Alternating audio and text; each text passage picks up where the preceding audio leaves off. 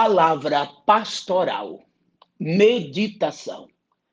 Meus amados irmãos e amigos, vamos dar sequência no livro de Daniel e estamos analisando, o capítulo de número 12, que é o último deste livro, e estamos analisando os versículos 2 e 3, que começamos ontem. Ontem falamos da primeira ressurreição, hoje falaremos da segunda. Muitos dos que dormem no pó da terra ressuscitarão, uns para a vida eterna, outros para a vergonha e o desprezo eterno. Jesus também fala, corroborando com esse texto, em João, capítulo 5, versículos 28 e 29. Aparentemente, lendo este versículo, a impressão que dá é que estas ressurreições acontecerão em um mesmo momento. É ou não é? Uns para a vida eterna e outros para vergonha e desprezo eterno, isto é, condenação. Agora, lendo o Apocalipse 20, versículos 4, e nesse caso os 5, vamos ver que haverá uma diferença de tempo, por sinal, muito grande. No versículo 4, são os que compõem a primeira ressurreição, dividida em 3 grupos, que já falei ontem. No versículo 5, olha que eu estou falando do capítulo 20 do Apocalipse, hein? Está escrito assim: e os demais não reviveram até que os 1000 anos se completassem.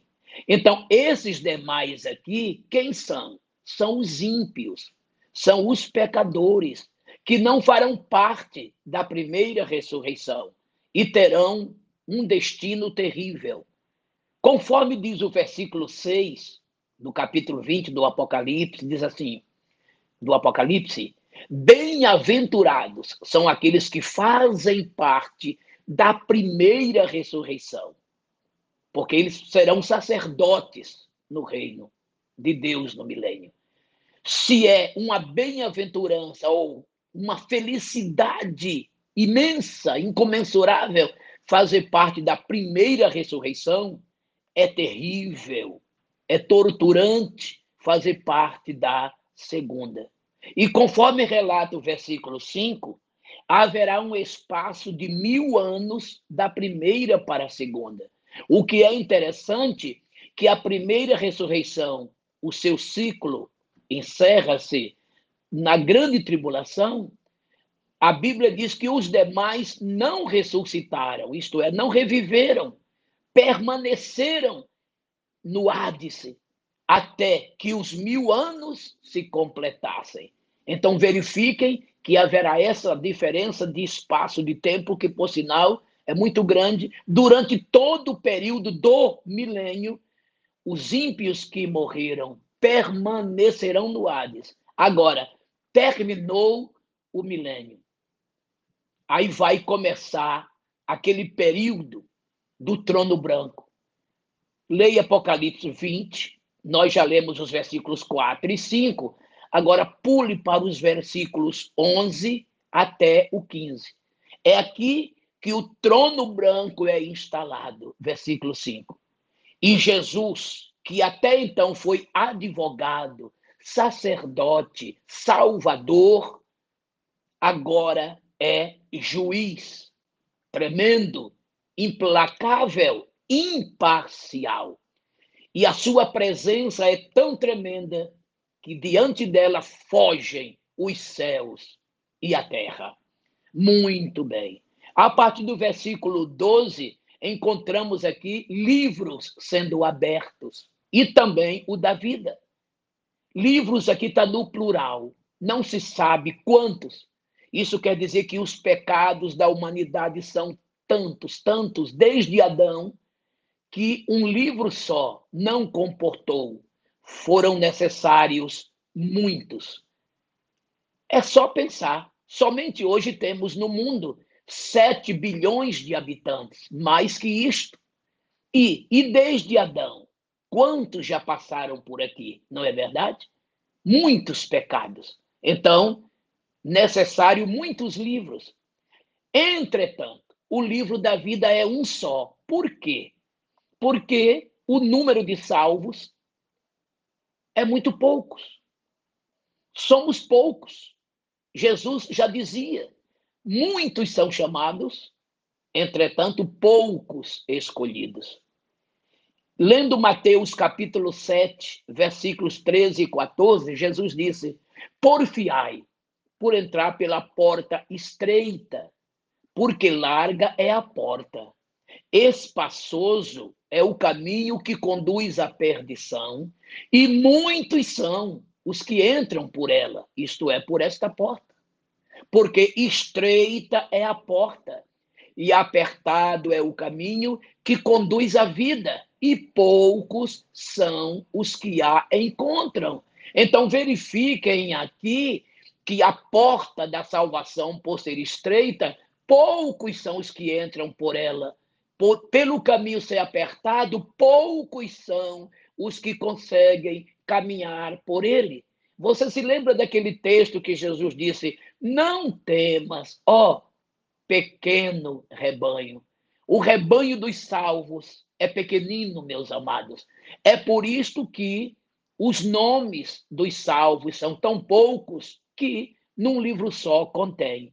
Outro detalhe, por que a presença do livro da vida aqui nesse julgamento, se nesse julgamento não haverá salvação? É porque aqui comprova a justiça divina, irmãos. Deus, ele é tão justo que, como juiz, ele faz questão de a todos mostrar que não somente os pecados estão contidos nos livros, e todos verão escritos seus próprios pecados, como também seus nomes não constam no livro da vida. Veja que julgamento implacável, imparcial e justo. Ele mostra os livros, mostra às pessoas os seus pecados contidos naqueles livros e também mostra o livro da vida para estas pessoas, para mostrar a cada uma delas que o nome delas ali não consta. Isso é justiça divina. Outro detalhe, que já me fizeram muitas essas perguntas, esta pergunta, se todos estão já condenados, por que julgamento então?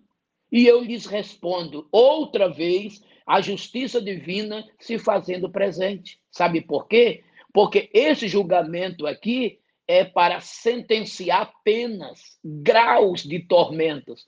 Porque pense comigo, seria injusto uma pessoa que muito pecou ter a mesma dosagem de tormento que uma pessoa que pouco pecou. Tem gente ali, irmãos, que nunca matou, né? Tem gente ali, irmãos, que nunca roubou. Tem gente ali, irmãos, que só estão ali, sabe por quê? Porque se esqueceram de aceitar Jesus como Salvador. Foram muito bonzinhos aqui na terra. Mas eu quero dizer que de bonzinho, de bondade, entre aspas, o inferno está cheio. Entendeu? Porque tem pessoas que dizem, não, eu nunca matei, nunca roubei, nunca adulterei, sempre fui honesto. Tudo isso é muito bom, este princípio moral, de ética, mas nada disto é credencial ou serve de justificação, porque a nossa justificação é pelo sangue de Jesus. Então se faz necessário crer no nome de Jesus. O que foi que Jesus disse em João 3, versículos 17 e 18? Ele disse assim, olha, quem crê no Senhor Jesus, quem crê está salvo. Quem não crê já está condenado. Marcos 16, 15 e 16, que foi que Jesus disse? O que foi que Jesus disse? Quem crê e for batizado será salvo. Quem não crê será condenado. Então, muita gente se torna boazinha demais, achando que suas obras lhes salvarão, mas se esquecem de aceitarem a Jesus como Salvador. Qual será o final?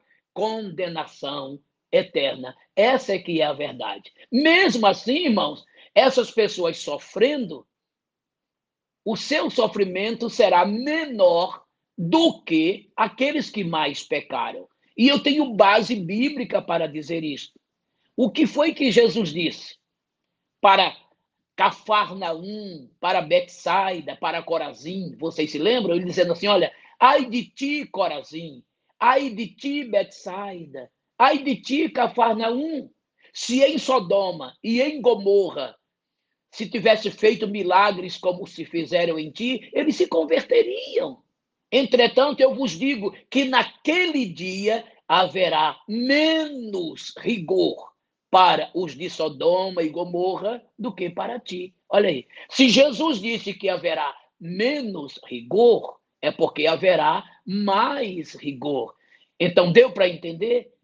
O julgamento aqui é para o grau de pena que cada um receberá de acordo com o que houver feito. Tanto é que nós, os crentes, que vamos receber galardão no céu, veja que o critério não é diferente. O meu galardão está comigo para dar a cada um segundo a sua obra. Apocalipse 22, 12. Quem mais trabalhou para Deus, o galardão será maior. Quem menos trabalhou, menor, menor. E quem nada trabalhou não terá galardão. Basta ler 1 Coríntios, né? Capítulo 3, versículos de 12 até o 15. Né? Aquele que trabalhou com ouro, prata, pedra, vai receber galardão, não é? O fogo não vai destruir, mas aquele que fez com madeira, feno, palha, o fogo vai queimar a sua obra. O tal será salvo como que pelo gongo, ele vai sofrer detrimento, ele vai ficar sem galardão. Agora, irmãos, aqui neste caso, meus amados, será terrível.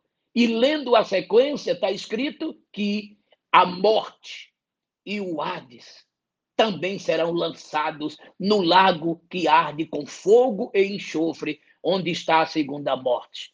E ali vai ser lançado, conforme diz aqui no Apocalipse, todo aquele cujo nome não foi achado no livro da vida. E nesse julgamento aqui, amados, ninguém tem seus nomes escritos no livro da vida, porque nunca aceitaram a Jesus. No livro da vida só está escrito o nome de quem aceita a Jesus como Salvador. Moisés, ele tinha plena certeza disto. Leia Êxodo 32, versículos 32 e 33, quando ele, orando pelo povo, ele disse, Senhor, perdoa este povo, ou peço-te, risca o meu nome do teu livro. E ele respondeu, do meu livro eu só risco quem peca. E Paulo escrevendo ali aos Filipenses, vocês encontram ele falando, né, no capítulo 4, nos primeiros versículos, orando e falando das irmãs cujos nomes estão escritos no livro da vida. No Apocalipse, capítulo 3, versículos 4 e 5, ele disse que ele vai confessar o nome daquele que foi fiel até o fim, dando-lhe vestes brancas e que não vai riscar o nome do livro da vida.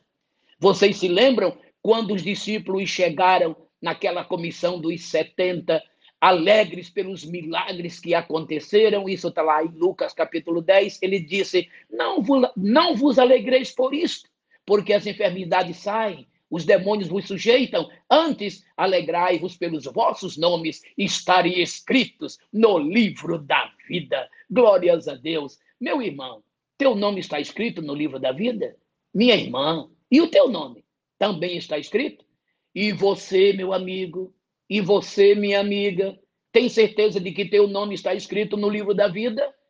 Basta aceitar Jesus como Salvador e imediatamente teu nome será escrito no livro da vida. E olhe bem, amados, Jesus é o mesmo. Esse Jesus do trono, que agora é juiz, é o mesmo que hoje é Salvador. Você terá que se encontrar com ele de duas maneiras. Ou você se encontra com ele no Calvário, ou terá que se encontrar com ele no trono branco. E eu te aconselho, encontre-se com ele no Calvário.